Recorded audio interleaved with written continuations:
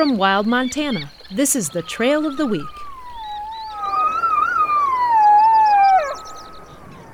Following the Continental Divide Trail south from Rogers Pass is a great way to experience the rugged spine of the continent.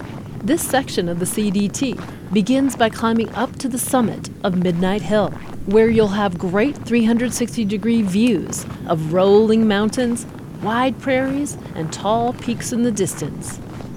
From here, the trail follows the broad ridgeline of the divide, so the views just keep on coming.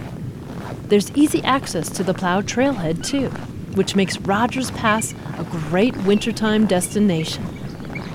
For more on Rogers Pass, visit hikewildmontana.org. The Trail of the Week is produced by Wild Montana